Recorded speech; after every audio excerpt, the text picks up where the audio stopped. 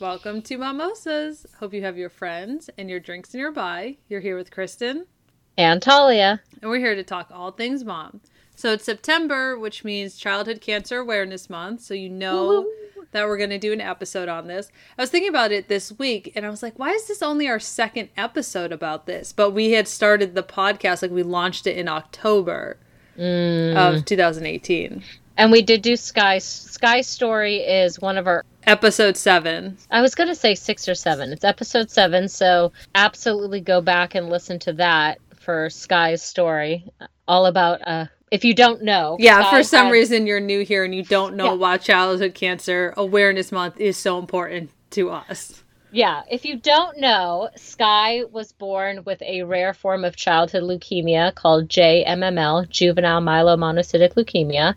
And she was in the hospital for 10 months from age 15 months to 16 months to 26 months. So basically 10 months in there, and she received 3 bone marrow transplants, and she had a secondary cancer, multiple blood transfusions, multiple platelet transfusions, tons of infections, was told that she wasn't going to survive like a couple of surgeries, was given a 10% chance of survival when she received her secondary cancer diagnosis. So to say that she's a warrior is a pretty big understatement in my book. Like, she's a pretty badass mofo. So Sky is our cancer awareness child, and we love talking about it and raising awareness because childhood cancer only gets a very small percentage of the funding that goes towards cancer research. I think it's like 4%, 3 or 4%.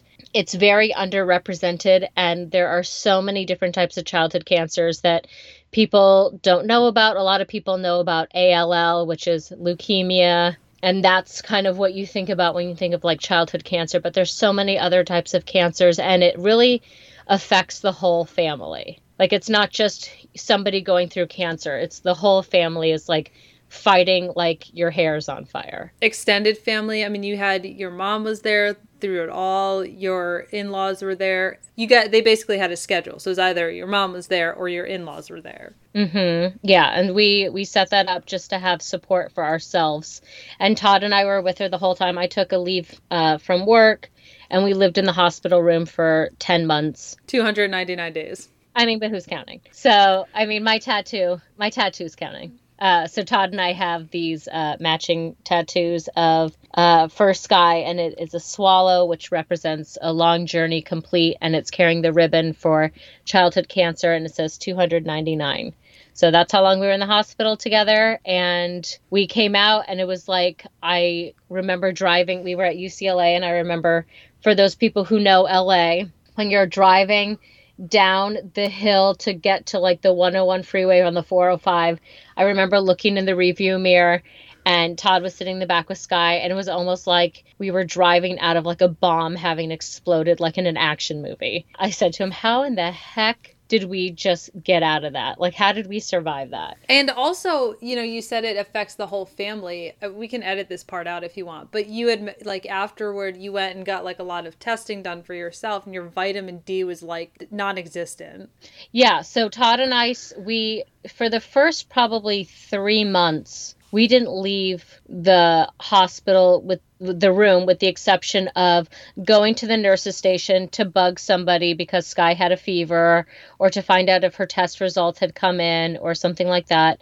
Or we would go down to the cafeteria to get like a cup of coffee. But like, we never stepped foot outside because we didn't want to leave her. Or you'd have to go like grab food from someone, which was also like literally like a foot outside, and then like, okay, bye, like I can't have your germs. So yeah. So, and then we finally said, okay, we need to make a commitment to ourselves to each take 20 minutes to be outside. And they were not enjoyable. I mean, at least not for me. I'm sure Todd probably was like, oh, this is great. I'm outside. I'm smelling the fresh air. I'm looking at the scenery. I'm listening to, some podcast, or I'm watching Fail Army or whatever. And I was just like, has it been 20 minutes yet? Can I go back inside? This is not fun. What are they doing? Is she okay? I mean, like, does she need to nurse? Like total, like, just very anxious about it. So my vitamin D level, I think I was at like 13 or something. And I don't know what normal is. I don't either.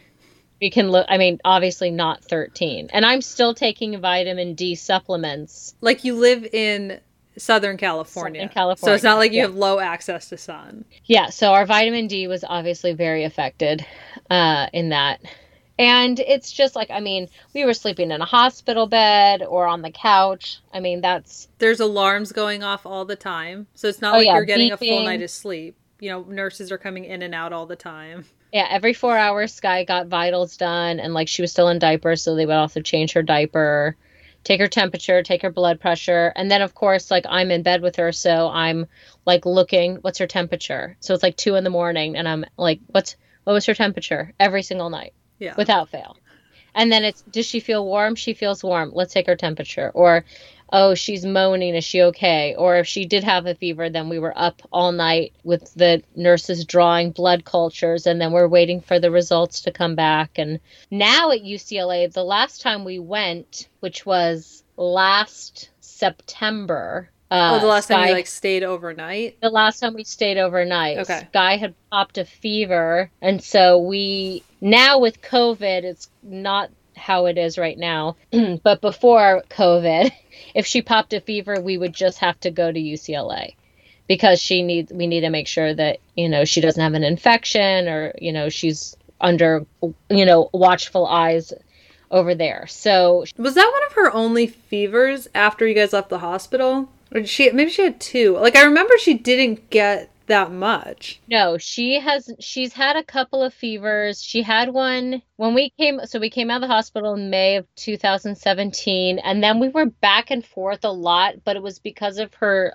G-tube. Yeah. She was having a lot of tube issues. She was having a lot of motility issues.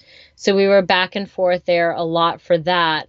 And then she had a lung infection. And she did get a fever for that. So we were there. And that's when they discovered that she had some issues going on with her lungs. So she has what's called graft versus host disease, which is where, when you get a transplant, the host, your body, sort of fights the graft. It could last for a short period of time and be very mild, or it could last for a long period of time and be very aggressive. The type of transplant that she got the third time around was a much more aggressive transplant because it was like the Hail Mary, like this is the only way it's going to work if we just hit her with 1,000.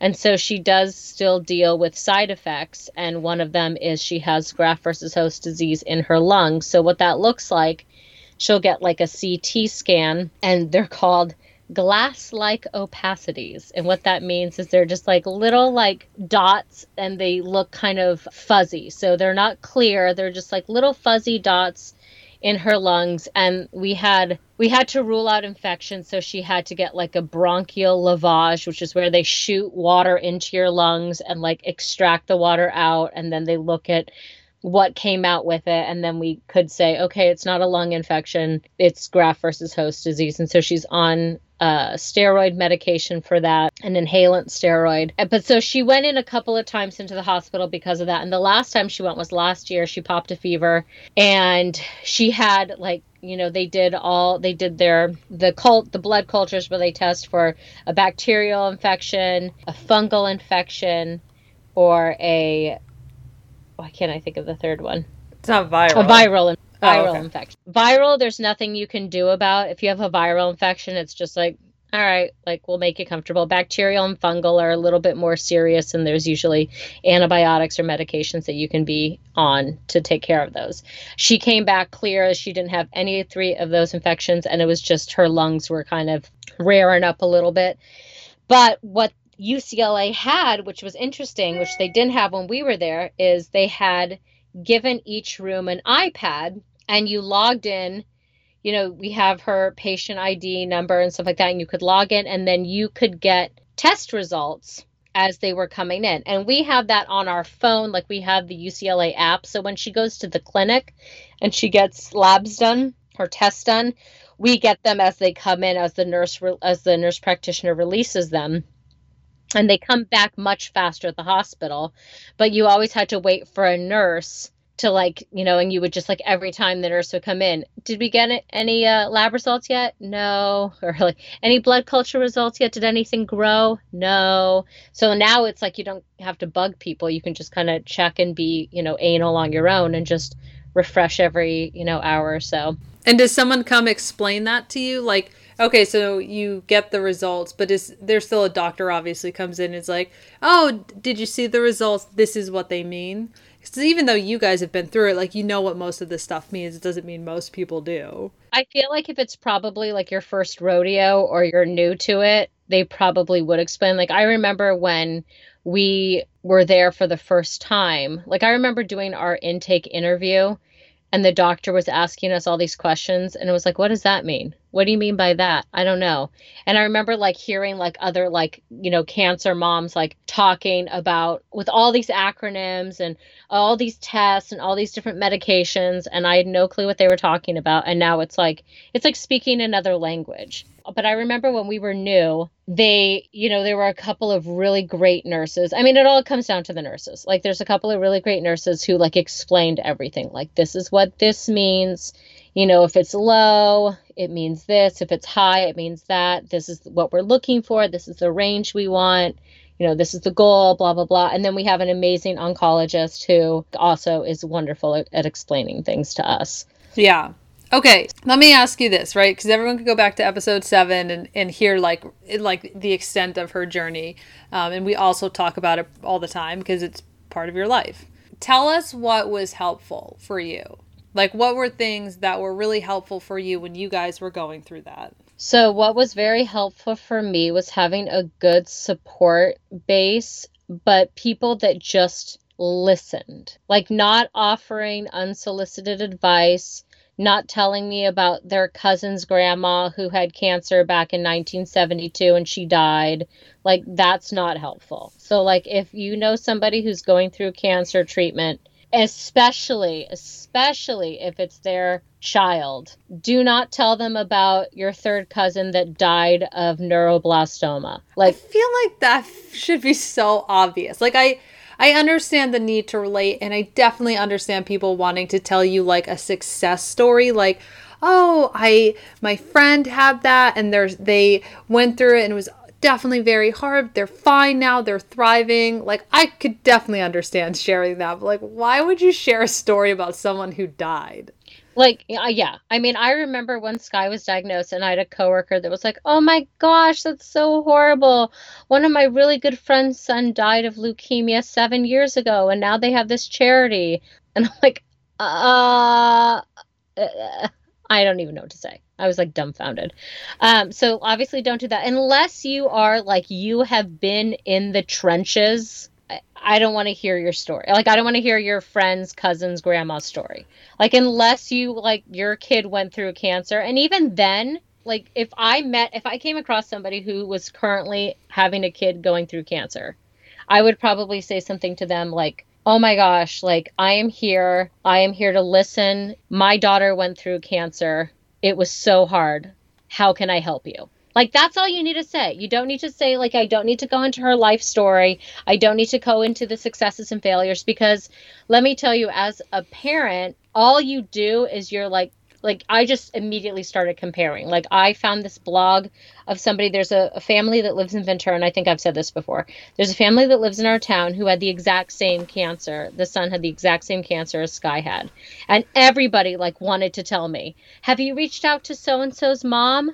He had JMML. She has a blog. He's doing great, blah, blah, blah. And I was just like, good for him. Like, that's awesome. Like, I'm glad he's great and I'm glad he survived, blah, blah, blah, blah, blah. Like, I can't do it. And like one night, I remember we were in the hospital and I just like broke down and I looked at her blog and I started reading it. And the kid wound up on life support at one point. And I was like, nope, I'm out. Like, I can't read this. Even knowing that there was a good outcome, that was still hard for you to know like how bad it got. Yeah, it was still very triggering because I immediately started comparing and thinking, oh my gosh, what if that happens to Sky? And just because this kid had a good outcome doesn't mean my kid's going to have a good outcome, and vice versa. Just because they have a bad outcome doesn't mean that my kid's going to have a bad outcome. It's just so easy to compare, and I don't find it helpful. Some people might. I do not. I also think it was super important for us to have like as little to think about as possible so we could focus solely on Sky. So like you set up a meal train for us and people just like came out of the woodwork, and like nobody knew that they'd be feeding us for 10 months. But I would say for the most part, like there were a couple of like dips in like days where like there were a couple of times that like we didn't have anyone sign up. But for the most part, we had somebody giving us food every single day. And I know we've mentioned her before, but Linda brought me food. She made food for us at least once or twice a week for those 10 months. Yeah. So people would drop it off at my mom's house, and then my mom would bring it up to UCLA, and we had a refrigerator in our room. And so we just kept it in the room. And that was so nice because not only did it save us money because I wasn't working, so we had no income coming in. So not only did it save us money, but it also was something that we didn't have to think about. We didn't have to sit there and go, what do you want for dinner tonight? I don't know. Where do we want to go? Who do we want to pick up from? It was just right there, and we didn't have to think about it. So that was really helpful. Having somebody, Linda's husband, Russ, mowed our lawns, even after we got out of the hospital. Like I think he did it for like 2 or 3 months after we got out. So having someone sort of take care of the house, essentially. Yeah. And we were very lucky that we only had one child. I know parents and families that had multiple kids. That's really challenging because you have to, either decide one parent's going to be with your child in the hospital and the other parent's going to be at home with the other children. Or if you have like family members that can like take and watch the other child so that way you can be with them, but then also take turns going home to see them. Like we were very lucky. Like we didn't have to worry about that because I would imagine that balancing act would be very tough. And I know when we've been in the hospital since leaving there and I've had to I would commute to and from work, it was always hard for me to kind of be away and wonder like what's going on. Okay, the doctors are here. Todd, here are all the questions you need to ask. Right. Like find out about this, find out about that. How's she doing? How's she looking? How's she feeling? Like it's not the same as being there and seeing it physically for yourself. Sure. So that was a blessing for us that we didn't have to worry about that. But if you did have other kids, having somebody that can help you with the other children. And it's hard for them too. Like I can't imagine being a sibling of someone who's in the hospital, because that must be scary too. I'm sure. What's happening to my brother or sister? Are they okay? Why can't mommy and daddy come home? Why can't they come home? Is everything going to be okay? I mean, all of that stuff is like very, very scary. Kind of a lot of attention going to that sick kid, understandably, but obviously as the not sick kid, that takes a toll. Yeah, I mean, I've seen a couple of cases on a personal level of that where it's the sick child got all the attention from the parents and that causes the other child to either act out or to pull away and just kind of like internalize that. I would say also getting counseling was super important for us. It got to a point where I think after Sky had gotten her second cancer diagnosis, and I said, I can't do this anymore without talking to like a therapist. Like I need support. And we found somebody who their purpose of the program was free counseling. And the purpose was mostly to service the patients. So like the children who were diagnosed. And I just kind of said, well, look, our daughter's 1. She doesn't know what's going on other than this freaking sucks and she's in a hospital and she's uncomfortable and doesn't feel good, but she can't verbalize anything. She doesn't know what's going on. Her parents, on the other hand, are very aware of what's going on and we would like some help and support, and they were able to meet with us. That's good. Yeah, and that was very helpful. So once a week, Todd and I had counseling separately. So we would just like take turns. I think like my session was from like 9 to 9:50 and his was from 10 to 10:50. So I'd walk back to the room and then I'd get there and then he would leave, and it was like across the street on like in another building. Also people always say that cancer makes or breaks your family in the sense of like it'll make you stronger or it'll rip you apart. And we tried very, very hard to remain positive and hopeful, even though it was like probably the hardest thing I've ever had to do was like, you know, okay, your kid has a 10% chance of surviving, and trying to like have a smile on our face and like, you know, sing and dance and have fun with Sky. But like, we made a commitment, Todd and I made a commitment, and we told our parents and, you know, anyone who came into the room, like, do not come into this room and feel sorry for her and start crying. And like, don't, like, if you need to cry, totally understandable. Go out to the waiting room, go out to the hallway, and like come back when you're ready. But we never wanted to have her see anyone be sad, because we just didn't want to embody that. And I think that was something really important to us. And that was something that I think Todd's parents were super helpful with, because that's just how they are.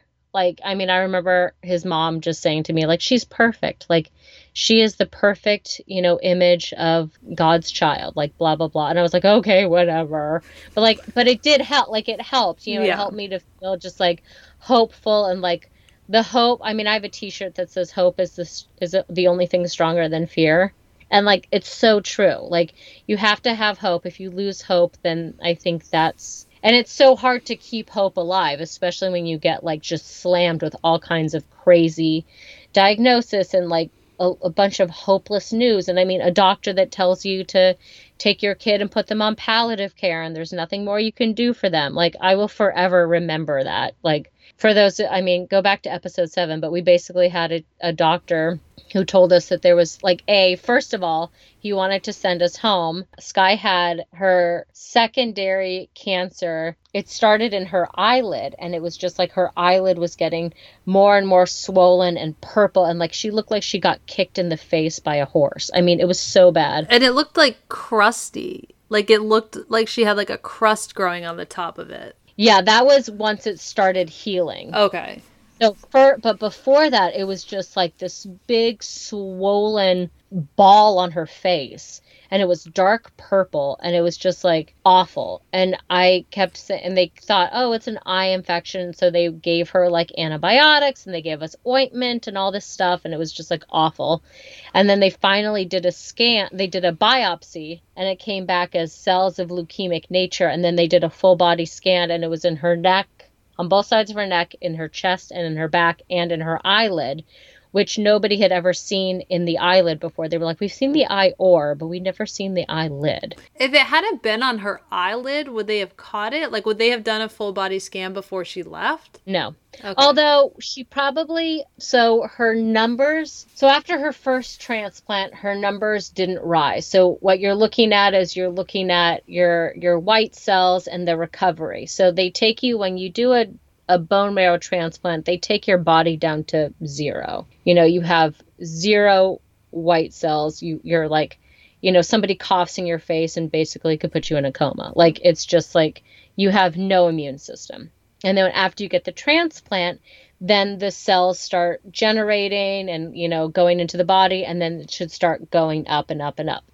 Hers never really went up the first time because the spleen had taken everything. So after she got her spleen removed and they did it again, her cells were going up, and it looked like everything was working. Okay. So, but she still was like not looking great. You know, she was kind of like so, but had it not been in her eyelid and it hadn't been noticeable, they probably would have sent us home, and then we would have wound up probably back very soon, because she would have gotten like, you know, an infection or a fever or something. And it probably just would have taken longer to figure out. And by then, who knows at that point what could have been. Like, it could have spread even more. Yeah, because you were really adamant about it. Like, you were like, this is weird. There's something weird with her eye. This feels weird. And the nurses, you know, were like, oh, it's just an infection. You were like, this is weird. I don't like it. This isn't right. There's something wrong. Look at this. It's getting worse. And everyone was kind of like, yeah, it's strange, but like, it's okay. It's totally fine. Not a big deal. Like, you were like really pushed it. Yeah, I mean, because I knew, like, I mean, I always talk about mom gut and how real it is. Like, that was another really strong case of mom gut, of like, this is not okay. There's something very wrong here. Stop gaslighting me. Like, there's something happening with my baby, and I don't know what it is, but you guys need to figure it out. Yeah. And then, so when they did figure it out, I remember also, like, we were talking about all these different types of treatment. They wanted to do radiation on her eyelid I remember that. before she had her scan. And I was like, well, what's that going to do? Like, how are you going to do that? And they're like, well, we're going to make a little metal shield to put over her eye. And I thought, how are you going to get that underneath? This eyelid is like swollen shut to her face. Like, how are you going to get that in there? And then I thought, oh my God, my poor baby is going to be tortured. So I was so glad that they wound up not doing that, because that sounded awful. Yeah. And they were like, we don't know if we can even get the eye shield under there. And I was like, you probably can't. It's just not. If you're looking at the same thing as me, I think the answer is no.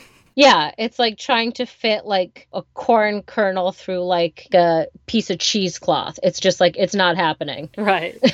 So what are some things that you wish people had done? Was there anything that kind of that you feel like maybe you missed out on? Like, I know for you, the like, you know, it's in God's hands and like that stuff was not for you. But was there anything maybe that you wish people had done or said that maybe could have felt more supportive? I mean, I feel like we were pretty supported. Okay. You know, I know you came to visit us 2 or 3 times. I mean, that's when we lived in Colorado, so. On your way to... No, but you came before you moved to quote-unquote Colorado.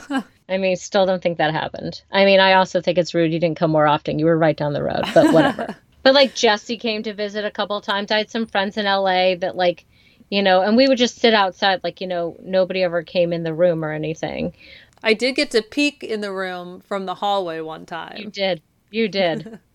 And Jesse did. I think Jesse actually made it into the room for like a hot second, and like we made her like change her clothes in the bathroom before she even stepped 10 feet closer to Sky. But... Yeah, I think you had offered that, and I was like, I am not interested in being the one that makes anyone sick, so no thanks. I'll stay out in the hallway. I'll be out here. Goodbye. It totally sounds like accurate personalities right there. I think had Todd and I been a little more, and Todd probably actually would have done it. I think it was totally me. I kind of wish we had taken people up, like our parents up on watching Sky and us going to lunch together, like to a restaurant or something, or, you know, taking some time to ourselves. I kind of wish we had done that. I know I was just, I was so anxious when I wasn't there with her, though. It was really hard for me to enjoy myself. It's understandable. I remember one night she was going to have a procedure, so she couldn't eat anything 12 hours before her procedure. And like her procedure was like going to be at 6 a.m. or something. So, you know, Todd and I went out separately to go eat dinner because we didn't want to eat in front of her. And she wasn't eating food. She was still just like only nursing. And so your boobs couldn't be there. Well, yeah. And I remember Todd went first. No, I must have gone first. And I went first. And the hope was that she would be asleep by the time I came back. So that way she wouldn't want to nurse. But of course she nursed to sleep.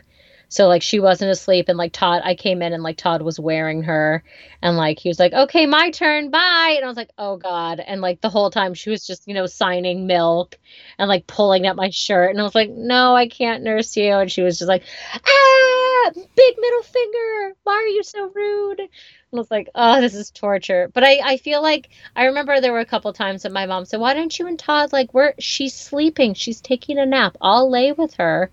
You know, why don't you guys go like somewhere? We were in Westwood. Why don't you go to somewhere in Westwood and just have lunch? And I was like, no, thanks. I'd rather shovel this food down my gullet in 5 minutes flat and then lay in bed with her. But thanks for the offer. I feel like laying in bed with Sky was your mom's bread and butter too. Like she loved napping with her.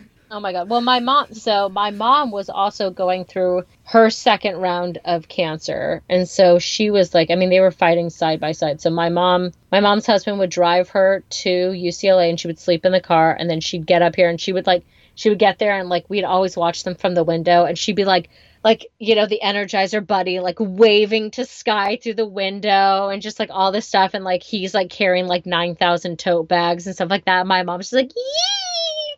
You know, it's like all the food and stuff like that in her purse. And like, she would get up there and Sky would be all excited to be with her. And like, they'd like, you know, read a book or like watch a movie. And then they would like fall asleep. And my mom was just like, scooch aside, Talia. This is my cuddle time. And they should just like climb in bed with her and they would like sleep together all the time. It was so cute. The tote bag is like the one remaining sign of your mom's Midwestern roots. Oh my God. So many tote bags. So many tote bags. Oh my gosh. Okay, so tell us about some of the foundations that you like. Obviously, people can do their own research, but some of the foundations that you like for childhood cancer. So I'll talk about foundations, then I'll also talk about ways that you personally can help. So easy, like if you want to make a donation, Make-A-Wish is a great foundation. You know, they're supporting kids going on, you know, their dream trips or meeting someone, or, you know, these kids have fought for their lives, and now this is kind of their, like, you know, and it's for kids who have won their battle or kids that may not, but it's just to kind of give them like a good time. The Ronald McDonald House is a foundation that supports the family. So we were very fortunate that we could stay in Sky's hospital room, but not all places are like that. Sometimes they only have room for like one parent, and so the other parent has to stay off site. And usually when you have places where kids are fighting cancer, they have Ronald McDonald houses close by. It's totally free for the families to stay there. There's Hyundai Hope on Wheels does this whole thing. They give a lot of money to childhood cancer research. Local organizations, like I know by us, there's the Bumblebee Foundation. And there's like a V17 Strong or something like that. Oh yeah. I remember that from last year. Yeah, wait. 17 Strong. It's just 17 Strong. That's right. It was a foundation that was made by a father who actually had a son that was fighting right down the hall from us, and he lost his battle with cancer. But it's for kids that are older than 18 to go. So Make-A-Wish only goes to 18. So this supports young people, young adults, 18 to I think 30. Kind of doing like a similar like Make-A-Wish thing. It says on the profile a victory trip. Yeah, so it's their victory trip. So they've won their battle and now they get their victory trip. Okay. And they can also like meet somebody, you know, whatever they decide. St. Jude's a lot of people know about St. Jude Hospital. They are a hospital that will they don't charge families that are going through cancer treatment, so it's totally 100% paid for. And if you ever have been to the movie theater in the last, 10 years, obviously not right now, but they usually have St. Jude commercials and stuff like that with celebrities. But it is true, like they do pay for 100% of the treatment.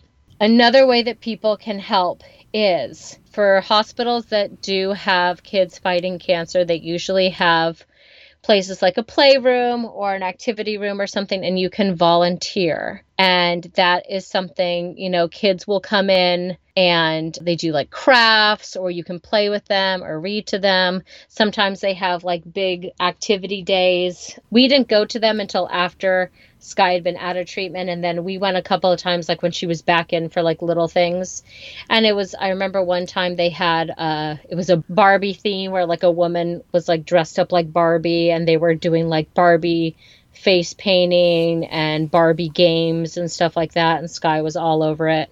And they've also had times where it's like, you're just sitting there painting or doing puzzles with people, but it's something that you can volunteer to do. It's free. It sounds like an ovary exploding time, if we're being honest. Yeah, it's very sweet, and it's a lot of times it's people who have been through the experience. Like I wound up talking to a lot of women there who were saying like, oh, my kid went through treatment here or somewhere else, and I just want to give back. There was a boy who was volunteering who had been in remission for like 10 years or something. When he was a kid, he had cancer, and he was helping out and stuff like that. And it just, he wanted to give back because he remembered being, 10 or 11 and how meaningful it was to have somebody to play with or, do a fun activity with.